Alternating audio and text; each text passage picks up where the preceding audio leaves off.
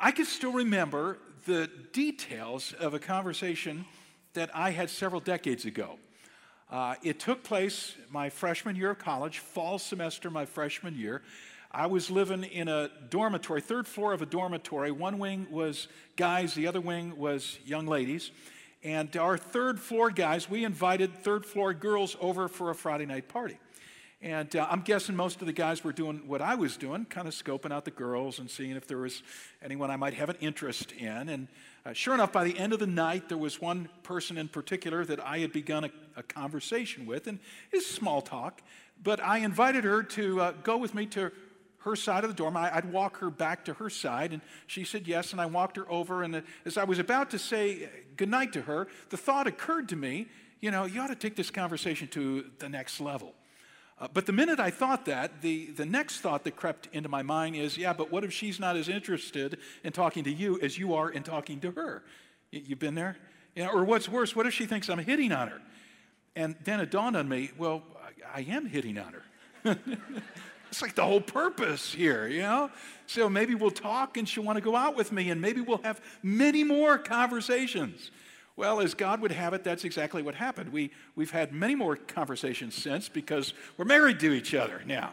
And so Sue and I continue to talk to each other all the time. But I'll never forget the very first conversation when I had to say, am I willing to take this risk? Am I willing to go from small talk to something a little deeper? Finding out more about her life, telling her more about me, and so on. Well, welcome to week 1 of a 4-part series that we're calling From Small Talk to God Talk. Okay, this is a series about engaging others in spiritual conversation. I mean, how do we go from talking about the weather, talking about our job, talking about how much we hate algebra class, talking about the Cubs being in the World Series? You knew I would say that, all right? Small talk, though.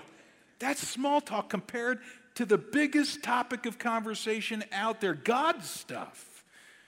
Now, I'm making a big assumption as we launch this series. I'm assuming that many of us want to talk about God stuff with other people because we've entered into a relationship with Jesus and it has dramatically changed our lives, and we'd love to talk about that with other people. And not only that, we know that Jesus is the only one who can restore people's broken relationship with God. He's the only one who can free them from the guilt of their sin, who can give their lives ultimate meaning. He's the only one who can secure an eternal home for them in a new heaven and earth. So what's not to like in talking about Jesus?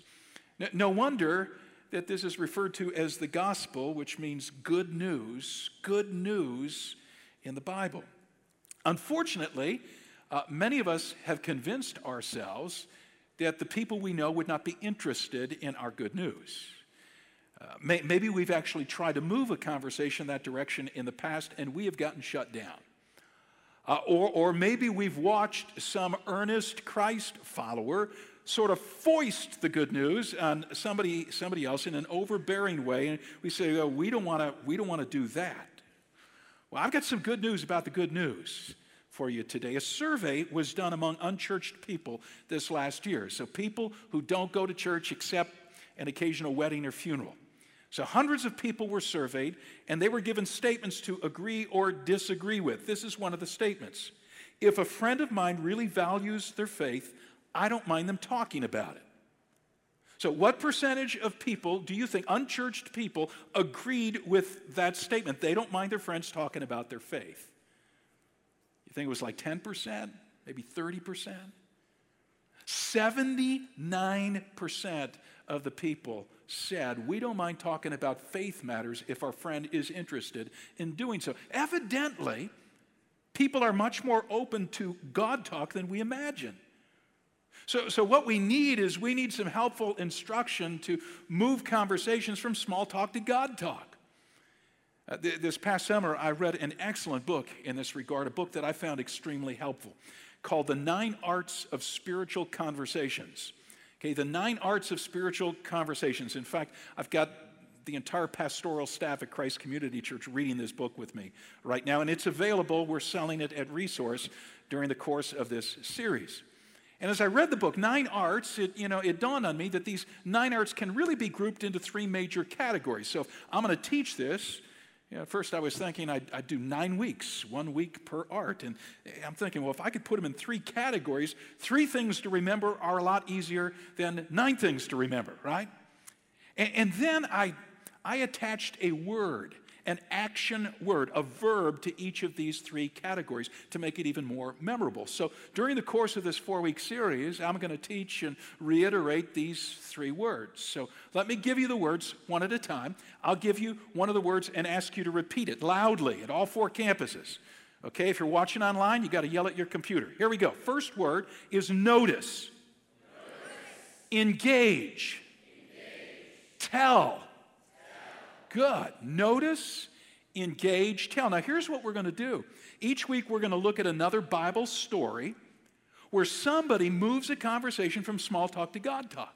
And you're going to see every week how they go through the same 3 steps. Notice, engage, tell.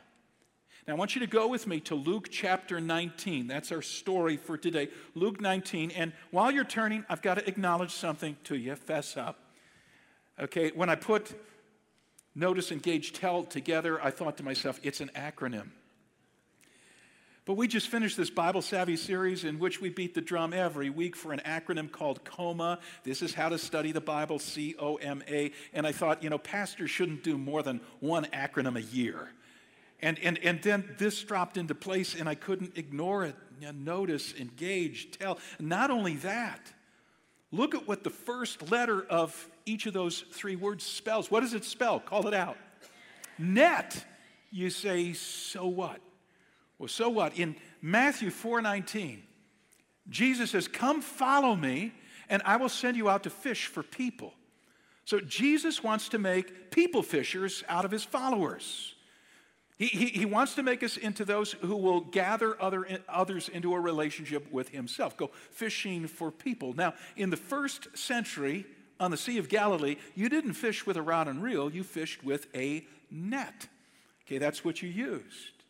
So if you're going to be a fisher of people, got to use a net. Notice, engage, tell. Now, if you haven't taken the outline from your program yet, I encourage you to take it out. And then turn with me, if you're not there already, to Luke chapter 19. Let me read the first few verses of this. By the way, when I get done reading the first few verses, we're not going to do this every time we read Scripture, but occasionally to remind us that this is a book that we should be very grateful that God has condescended to make himself known to us in a book. We get to hold it in our hand. So when I get done with these verses, I'm going to say, this is the word of the Lord. And you say, thanks be to God. But say it like you mean it, so people around you who maybe aren't familiar with the Bible will say, maybe I ought to start reading this book for myself, okay? Verse 1 of chapter 19. Jesus entered Jericho and was passing through. A man was there by the name of Zacchaeus. He was a chief tax collector and was wealthy. He wanted to see who Jesus was, but he was short. He could not see over the crowd. So he ran ahead and he climbed a sycamore fig tree to see him, since Jesus was coming that way. And when Jesus reached the spot, he looked up and said to him, Zacchaeus, come down immediately. We're going to stop right there in the middle of the verse. This is the word of the Lord. Yes, thank you, God, for your word. Now, this is the backdrop for the story. Jesus is in a city called Jericho. It's a hustling, bustling town. It's located on the west bank of the Jordan River. And when he comes to town, word gets out, Jesus is on the streets, and a crowd gathers. There's a guy named Zacchaeus who really wants to meet Jesus, really wants to find out more about Jesus. Now, let me introduce you to Zacchaeus. Luke tells us 3 things about Zacchaeus I want you to notice. N stands for notice. First thing I want you to notice, middle of verse 2, he was a chief tax collector. Okay, here's what's going on. In the day, Rome, the overlords, they were in charge of tax booths in 3 major cities. Jericho was one of them. Because Jericho was a spot where people from the east traveling across the Jordan River into Judea on their way to Jerusalem, they'd have to pass through Jericho. So they set up customs booths there and charged a fee. Anybody transporting goods across the Jordan River and into Judea. Evidently, there were a lot of tax booths, a lot of employees, and the boss of all of them was a guy named Zacchaeus. But here's the thing about Zacchaeus. Zacchaeus is a Jewish name. So you got a Jewish guy working for the hated Roman government, the tyrants. This does not make Zacchaeus a very popular fellow. You can count on the fact he didn't have many friends, except maybe a few fellow tax collectors. Here's the second thing I want you to notice about Zacchaeus from Luke's account. Verse 2, last word, he was wealthy. How do you think Zacchaeus got his wealth? Yeah, he squeezed it out of other people. Okay, he took a cut of whatever his employees collected, which encouraged them to squeeze more money out of the travelers passing through and paying customs fees. It was all very dishonest. Did this bother Zacchaeus' conscience? Luke doesn't say, but from the story as we move ahead, you're going to get the idea that, yeah, he was probably plagued by a troubled conscience. Last thing I want you to note that Luke says about Zacchaeus, verse 3, he was short. I've always pictured Zacchaeus as kind of like a Danny DeVito. And when I was a little boy growing up in Sunday school, they taught us a song. Zacchaeus was a wee little man, and a wee little man was he. I'm not going to sing anymore. Okay? A wee little man. I just imagine Zacchaeus had heard all the short people jokes he ever wanted to hear. Okay? Did you hear Zacchaeus never uses his grill? Because the stakes are too high. Yeah, somebody tried to pickpocket him. How could anybody stoop that low? I wanted to borrow some money from Zacchaeus. I asked him for $5, and he says, sorry, I'm a bit short. Okay, Zacchaeus walks into a mini bar and says, come on, a mini bar? I was working the crowd. Okay, I'll keep my day job of pastoring. He'd heard all these short jokes. Every time he passed a group of people who were gathered in a cluster and whispering, he was pretty certain they were talking about him, his shortness. Well, Luke tells us that Zacchaeus wanted to find out more about Jesus, and because he couldn't see over the crowd, he climbed a sycamore fig tree. Now, I hope you're listening out there in DeKalb Sycamore, okay? Because you're in the Bible, a sycamore tree. Now, I'm not sure if a sycamore fig tree differs from a sycamore tree, but a sycamore fig tree has a relatively short trunk. It's got wide horizontal limbs that stretch out, make it really easy to climb. And so he climbs this tree. On one occasion, when I was in Jericho, one of the locals tried to convince me that a tree in the center of town, a sycamore tree, was the very tree that Zacchaeus had climbed. And my tour guide, he leaned over and he whispered, he said, these trees don't grow beyond like 400, 500 years. It's not 2,000 years old. So you will never see the exact tree that he climbed, but he climbed a sycamore fig tree to get a better view of Jesus. Now, why did he want to see Jesus so badly? Luke doesn't say. Maybe it's something that I've already touched on. Maybe it was his loneliness. Maybe it was his guilt-stricken conscience. Maybe it was his poor self-image. But whatever the reason, Zacchaeus was ripe for a relationship with God. So Jesus comes down the road. He is swamped by a crowd, and yet he comes to a dead halt under a sycamore fig tree to look up at a short guy hanging onto one of the limbs and says, Zacchaeus, come down immediately. Jesus had a knack for noticing. Jesus could pick a single individual out of a crowd. N stands for notice. Notice people. You notice if they're happy or they're looking sad today. Are they busy or are they bored? Are they surrounded by friends or are they sitting by themselves in the school cafeteria? Is that a tattoo? What does their tattoo say? How are they handling their kids? Why is there an edginess to their voice? You notice. Now, you may be thinking, well, this is a series on conversation, on talking, moving from small talk to God talk. So what does noticing have to do with talking? Okay, let me give you an example of the difference it makes. I take my shirts to the same dry cleaners once or twice a month. And so I've gotten to know the guy fairly well. We're on a first-name basis. And as I come into a shop, we engage in small talk. And it usually depends on how many people are waiting in line behind me, whether we talk for a minute or 3 minutes, 4 minutes. Just recently, I came into his shop. This is like 2 weeks ago. And I noticed something about my dry cleaner friend. I noticed that he looked tired. He looked bedraggled. And so I said right out loud to him, I said, dude, you look exhausted today. And he said, yeah, I'm tired. He works a couple of different shops, and he proceeded to tell me his story in a couple of minutes, but he kept repeating that line. I'll bet I heard it 5 times. I'm so tired. I need a rest. He kept saying, I need a rest. So I get out to my car afterwards, and a Bible verse comes to mind. Isn't it crazy how the best thoughts come to you after the conversation is over? So I'm sitting in my car, and Matthew 11:28 comes to my mind, where Jesus says, come to me if you're weary and burdened, and I will give you what? Rest. I'll give you rest. And I thought to myself, that would have been a good verse to share with the dry cleaner. And I thought, well, maybe my opportunity hasn't been missed. So I tracked down a plaque with that Bible verse on it. And this last week when I took my shirts in, I said, bro, I got a gift for you. I'm sure he's never had somebody give their dry cleaner a gift. So he looked at it somewhat suspiciously, and he opened it up, and there's this verse, and I let him read it, and then I took just like a minute to explain it. And I said, the rest that Jesus can give is a rest on the inside that nothing can touch.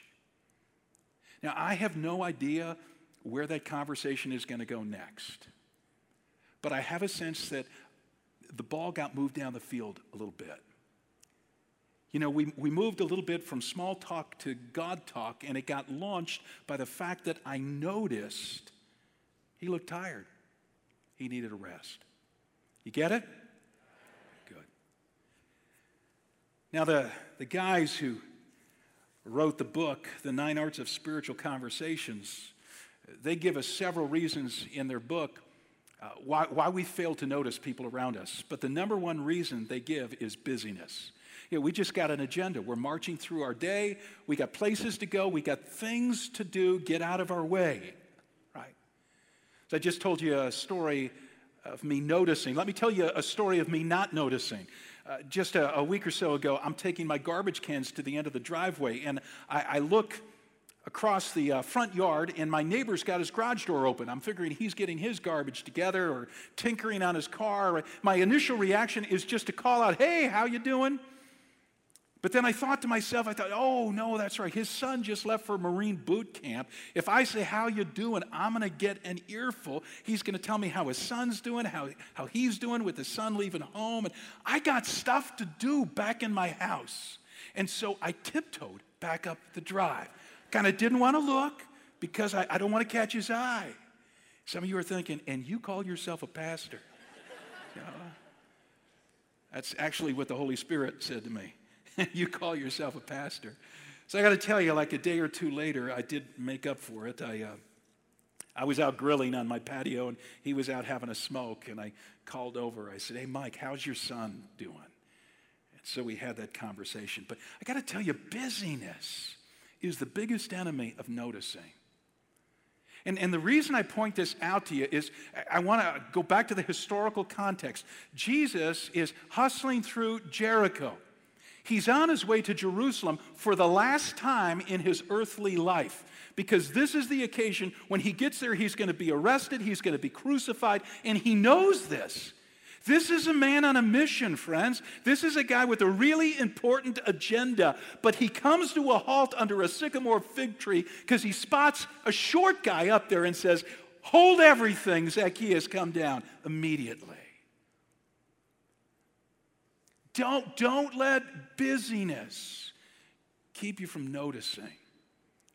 Now, one of the tips that I picked up in this book, The 9 Arts, is that if you want to enhance your noticing, about the best thing you can do is to go through your day silently praying for people you encounter, people you see at the coffee shop or in the grocery store, whether you know them or you don't know them. Now, this is a silent prayer. This is not an out loud prayer. You keep your mouth shut. You keep your eyes open. You don't stare while you're praying for them. The authors of 9 Arts say this is covert praying. I like their phrase. They say this is praying for people behind their backs, okay? And what happens when you begin praying for people? You start caring about them. You start watching them a little more carefully. You start noticing. So if you want to start noticing more, start praying. Okay, second word is the word engage. First word, notice. Second word, engage. Go back to the story. Let's pick it up at verse 5. When Jesus reached the spot, he looked up and he said to him, Zacchaeus, come down immediately. I must stay at your house today. Just a side note here. How did Jesus know his name was Zacchaeus? See, there's two possibilities. Either he was exercising his godness, this is supernatural all-knowingness because he's the Son of God, or he just noticed. So he's walking down the street and he's listening to the crowd. He's tuned in and he's hearing people say, is that idiot Zacchaeus up in the sycamore tree? Yeah, that's Zacchaeus. And he's hearing Zacchaeus. Let me tell you something. When you notice someone's name and you begin to use it, oh my goodness, you're on your way to a conversation. Okay, so verse 6, continuing. So Zacchaeus came down at once and welcomed Jesus gladly. All the people saw this and began to mutter, he's gone to be the guest of a sinner. So this is where Jesus engages Zacchaeus. Okay, when we are fishing for people, we begin by prayerfully noticing them. You know, before we ever open our mouths in a conversation, we got work to do. We just notice. However, there comes a time, there comes a point when we've got to take the initiative to engage. Jesus is the perfect example of how to do this. I want you to note with me several aspects of Jesus engaging. So first, engaging begins with a welcoming spirit. Okay, you see that in Jesus. We're to give off a vibe that we're interested in interaction. See, our very demeanor says, hey, let's talk. As opposed to, get out of my way, I don't have time for you, or I'm really not interested in a conversation.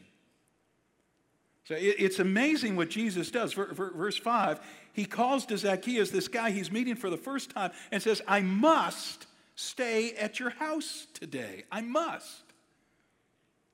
Now, there was a reason that Jesus was so bold with Zacchaeus. It's because if Jesus had waited for Zacchaeus to take the initiative to engage, it never would have happened. Why not? Well, here's this guy with this absolutely horrible reputation. Zacchaeus couldn't imagine anybody wanting to connect with him. So he's not about to begin a conversation only to be rebuffed. Listen, friends, a lot of people that we encounter every day, some we know well, some we just meet in passing. They're not about to be the ones who initiate a warm conversation. They are too timid or insecure or self-centered or gnarly or unsociable or whatever to make the first move. So Christ followers should exude a welcoming spirit, a spirit that communicates, I'd like to get to know you. That's one aspect of this engaging. It has to do with the welcoming spirit. Here's another aspect of engaging. It has to do with creating a conversational environment where engagement can happen. See, it's hard to engage on a personal level in the middle of your workday. It's hard to engage when you're in American history class at school, or you're in your car driving past your neighbors on your way to a doctor's appointment. We've got to be intentional about finding a time and a place in which good conversations can develop. See, that's why Jesus invited himself over to Zacchaeus' house. Please understand, it wasn't for a cup of iced tea, like I need a drink and then I'll be on my way. No, he says to Zacchaeus, I must stay at your house today. The word stay in the first century was used to describe unhitching your pack animals for the night. So what is Jesus saying? He's saying, Zacchaeus, I went online, I looked you up on Airbnb, and I chose your house. So I'm spending the night, dude. What's for breakfast tomorrow? Jesus planned on a conversation. He needed an environment in which to have it. So I like to refer to these as fishing ponds. If we're going to fish for people, where do the fish hang out? Where can you go and have a conversation? I've told you before that for me, one of the disadvantages of being a pastor is I get stuck with Christ followers all day.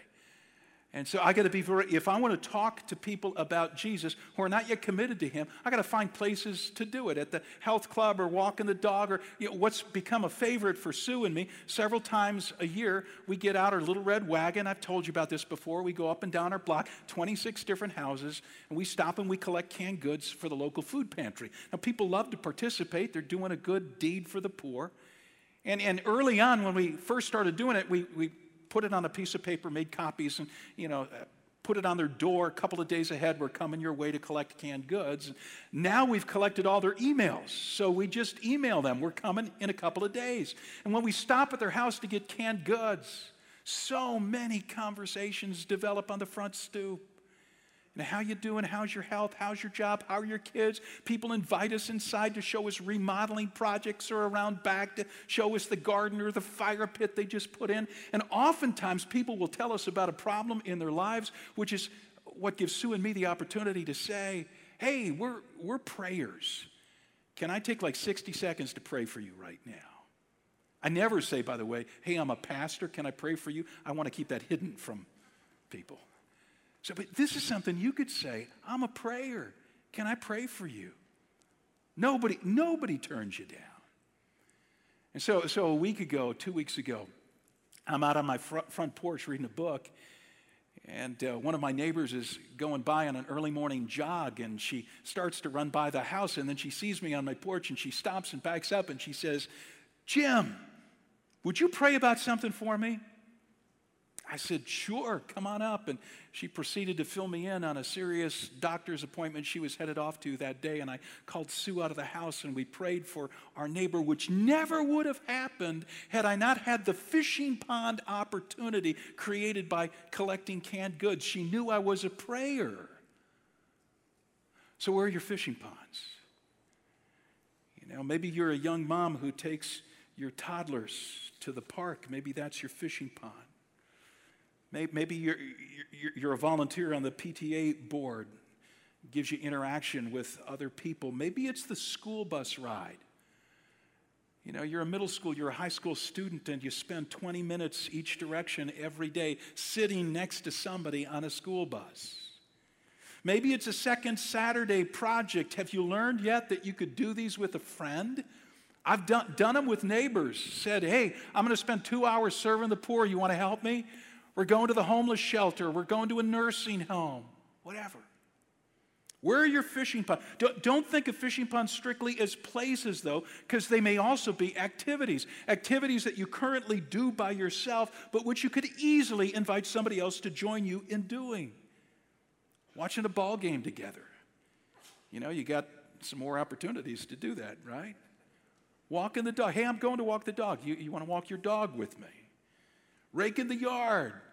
Can I help you rake yours? You can come over and help me rake mine. Make sure they got more leaves than you, though, or it looks like a setup. Studying for a test together. Shopping for a car. I'm looking for a car. You want to give me a hand? Take somebody with you. Create an environment for engaging. And then one final aspect of engaging that we could pick up from Jesus, and I'm going to read between the lines of the Zacchaeus story now. This is something not explicitly mentioned in Luke 19, but we find Jesus doing it again and again and again in the gospel accounts of his life. Jesus asked good questions.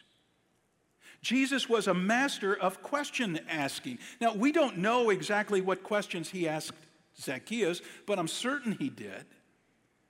Because he was constantly asking people about their lives, about their opinions, about their understanding of spiritual matters. That's how Jesus got conversations launched. In fact, even when others started the conversation by asking Jesus a question, you know what his typical response was? It was a question. One Bible commentator has done a study, and I'll take their word for it. I didn't do the count myself, but this commentator said 180 times in the Gospels, Jesus is asked a spiritual question, and only 3 times does he respond directly. Most of the other times he responds with a question. That's a good question. I was wondering, and you turn the tables. Jesus was a great conversationalist. Now, the writers of the 9 Arts book, they point out that we're not the greatest conversationalists. Listen to this indictment. This is a little bit of an ouch, but they write this in their book. Some of us talk way too much and listen very little. Often we offer our unsolicited opinions. Our attention spans are short, and we formulate our responses while others are still speaking. We'll often make hasty generalizations and jump to conclusions. Some of us talk over people and talk for people. Most of us are generally not curious. We just don't care to know. Okay? We're not curious. We're more inclined to talk about ourselves than ask about others. Let me read that last line again. Most of us are generally not curious. We're more inclined to talk about ourselves than ask about others. I could see myself in that paragraph. I'll have more to say about how to ask good questions over the next several weeks, but let me sum up engage here. Okay, it begins with exuding a welcoming spirit so people know you're approachable. And then you create a conversational environment where a conversation can actually take place, and then you ask good questions. That's what it means to engage. You get it? Good. Notice, engage. Here's the T of net. It's tell. So Jesus goes home with Zacchaeus, and after some hanging out together, Zacchaeus stands up to make a public announcement. Now, again, Luke doesn't tell us when this took place. Did it take place in the evening or the next morning or what?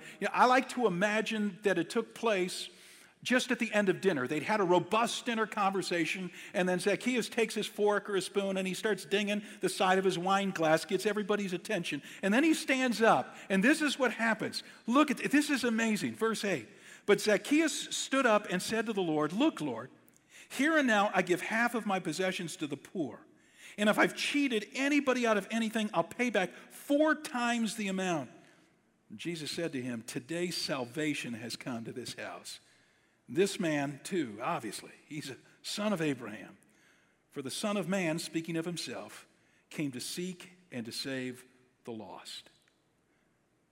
So Jesus has obviously told Zacchaeus something. Something, while they're hanging out together, something that resulted in this amazing response from the tax collector. Now again, Luke doesn't give us the details of what Jesus said, but I think we can piece it together from Zacchaeus' reaction. Okay, remember, Zacchaeus was a money-grubbing tax collector, and now he stands up and he announces he's going to do 2 things. Okay, first, he's going to give 50% of his wealth to the poor. Now, you need to understand, he'd read the Old Testament that we still have with us, where God outlines a principle for how to steward our money. He says that the first tenth, the tithe of our income, goes right back to the Lord's work, some of it to be used for the poor. Zacchaeus says, I know the standard rate is 10%. For me, it's going to be 50%. And there was another Old Testament law, a law that said if you ever rip off your neighbor's sheep or goat or oxen and you butcher it and you barbecue it and eat it, or you sell it to somebody else, you got to repay the owner 4 times the amount of the animal you stole. Zacchaeus knows this rule, and he says, I know it applies to animals. I'm going to apply it to my business dealings. Anybody I've ripped off in the past in my tax collecting, I'm going to repay that same amount, 4 times the amount. You could kind of hear a woo go through the crowd. What had brought about this dramatic change in Zacchaeus' life? Well, Jesus gives us the answer in the opening line of his response. Verse 9, Jesus said to him, "Today salvation has come to this home." What had brought about the change? Zacchaeus had gotten saved. He'd received God's salvation. Now, please understand something here. So, he didn't earn the salvation by promising to be generous. He evidenced that salvation had come to his heart by promising to be generous. Big difference. You see the difference? See, being generous won't lead you to salvation. However, if you've truly been saved, if you've surrendered your life to Jesus, it should result in generosity. In fact, if it doesn't, if you're not giving to the Lord's work, then there's good reason to say, I need to trace this back because maybe I'm not saved. I haven't experienced the salvation that God offers, because when God's Spirit comes to live on the inside, he begins making changes. Money grubbers become money givers. And we're still left to wonder, well, how did Zacchaeus learn all this? How did he learn that he had to surrender to Christ? If we want to move conversations from small talk to God talk, at some point we got to tell people some basic information. At some point we got to explain what the Bible says about God, what the Bible says about how our sin has broken a relationship with God. We got to explain who Jesus is and why it is that he died on the cross. We got to explain how a person surrenders their life to Christ. How do you do this? See, all this information is what the Bible calls the gospel, the good news. And news has to be communicated with words. I know I'm saying something obvious here, but you wouldn't believe how many times I hear from Christ followers, well, I'm just going to let my life do the speaking for me. See, people will hear the gospel in the way that I live, with my good deeds and my kindness and my love. And people love to quote the words of St. Francis Assisi, who said, preach the good news, the gospel at all times, and when necessary, use words. As if we can communicate it without words? That's ridiculous. So, suppose I said to you today, feed the hungry at all times, and when necessary, use food. Of course it's necessary to use food. You can't feed the hungry without food. Listen, friend, you can't communicate the good news without words. You got to tell. You got to tell. So what is it that Jesus told Zacchaeus that led to his salvation, which resulted in him becoming a generous person? Again, Luke doesn't tell us, but I think I could put it together, and I don't believe it's a wild guess on my part. What I'm about to say is based on what I know of Zacchaeus and what I know of what Jesus had just taught in another setting. See, what I know about Zacchaeus and what Jesus knew is that Zacchaeus was into money. Money, you might say, was Zacchaeus' God. And several chapters earlier in the Gospel of Luke, chapter 16, verse 13, Jesus is addressing a crowd and he tells them, friends, you can't serve God and money. Okay, you got to choose between your gods, because you'll love the one and hate the other. Or you'll be devoted to this one and you'll despise the other. Make up your mind. Who's your God? Is it the one true living God, or is it money? Just a few chapters earlier, Jesus was constantly exposing people's false gods. A God is anything in this life that we depend upon for happiness, significance, or security. Which means a false god can be just about anything. It doesn't have to be money. Your false god could be your girlfriend. Happiness, significance, security. Your false god can be your job. Your false god could be running a marathon or having your sports team win a big competition. Your false god could be your grandkids. See, whatever you're depending upon for happiness, significance, security. Now, here's why the Bible says don't go after false gods. It's because false gods will always let you down. Maybe not initially, but eventually they will. They won't deliver the goods. They won't deliver happiness, significance, and security. And I have a feeling this is what Jesus talked to Zacchaeus about. I have a feeling at some point he talked to him about money and said, well, how's it working for you, Zacchaeus? And we know from the rest of the story it wasn't working for him with respect to happiness, significance, and security. Listen, if you want to move conversations from small talk to God talk, here's a tip for you. Find out what the other person's false god is. And it's not too difficult to sleuth out, because it's whatever they talk about incessantly, whether they're bragging or complaining. And strange as it may seem, even what people complain about on a regular basis is their false god. It's what their life is wrapped around. And at some point in the conversation, this will give you the liberty to say in so many words, so how's that working for you? Is that giving you happiness, significance, security? Because I know the one true living God who can deliver the goods. And he's got a son named Jesus. And you get to tell them your story about what Jesus has done in your life, providing happiness and significance and security. You get to tell them about the God who delivers the goods, about Jesus. About a month and a half ago, I flew down to Houston to interview Nabil Qureshi, this brilliant young ex-Muslim who wrote the best-selling book, Seeking Allah, Finding Jesus, comes from a Pakistani-American home, raised as a devout Muslim. So I get down there, and by the way, that video, some of you saw it here in one of our auditoriums. Some of you just saw it online. That video has been watched by over 36,000 people now. Isn't that incredible? Yeah. And the number just keeps going up exponentially. So I get down there and I drop off the camera crew and say, okay, while you guys are getting ready, Nabil and I, we're going to go grab a bite of lunch and just get to know each other. So we go to a local restaurant and afterwards call Uber and get us a car to come pick us up. And we're driving back to the place where we're going to shoot this interview. And I'm doing small talk with the driver. Now, it's evident to me by the accent in his voice that he's not from the U.S. originally. So I asked him, his name's Sam, I said, Sam, where are you from? He says, Pakistan. Oh, Pakistan. And so I asked him, I said, so are you a Muslim by faith? And he said, yeah. I said, tell me about Islam. And he told me there was actually a holy day going on, the celebration his family was enjoying and so on and so on, all sorts of cool stuff. And when he got done, I said to him, I said, Sam, I'm a follower of Jesus Christ. I'm just curious, what do you think about Jesus?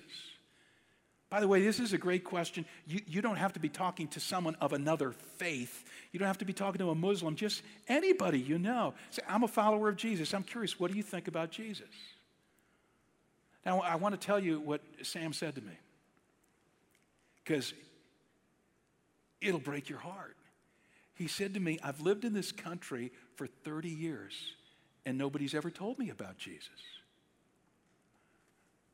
You've lived here for 30 years. He's been an Uber driver. Think of all the people in and out of his car in the Bible Belt, for goodness sakes.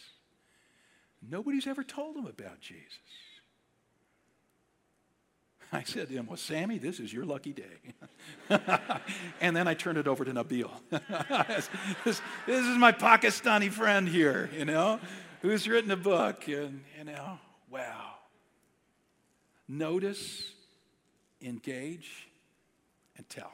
Now, you're going to see it in one story after another over the next several weeks. By the way, we've said that Clayton and I, this fall, we're going to try something different. Every time we begin a series, we're going to try and identify what sermons, what weekends in the series would be a great weekend for you to invite a friend who's just exploring the faith. So in a series like this, that's obviously, geared in, for the most part, to those who are Christ followers. This is good news to share. How do you do it? Okay? We don't want to miss any of you who are exploring the faith or friends you have who are exploring Christianity. So I would say the last weekend of this series, I think it's November 12 and 13, mark that on your calendar and plan to bring a friend. Two good reasons. One, Clayton's speaking. He's just a great communicator. And number two, we back up the message that day with baptisms, which is always a party at Christ Community Church. So people will hear stories of lives that Christ has changed as a prelude to the message that they're going to hear that day. Now, in a moment, we're going to collect our gifts. This is your Zacchaeus moment, right? To show how salvation has changed you into a generous person. And as we bring our gifts, we're going to sing a song about carrying the good news of Jesus into a lost world. So sing from your heart, and when we're done, our campus pastors will come and close the service.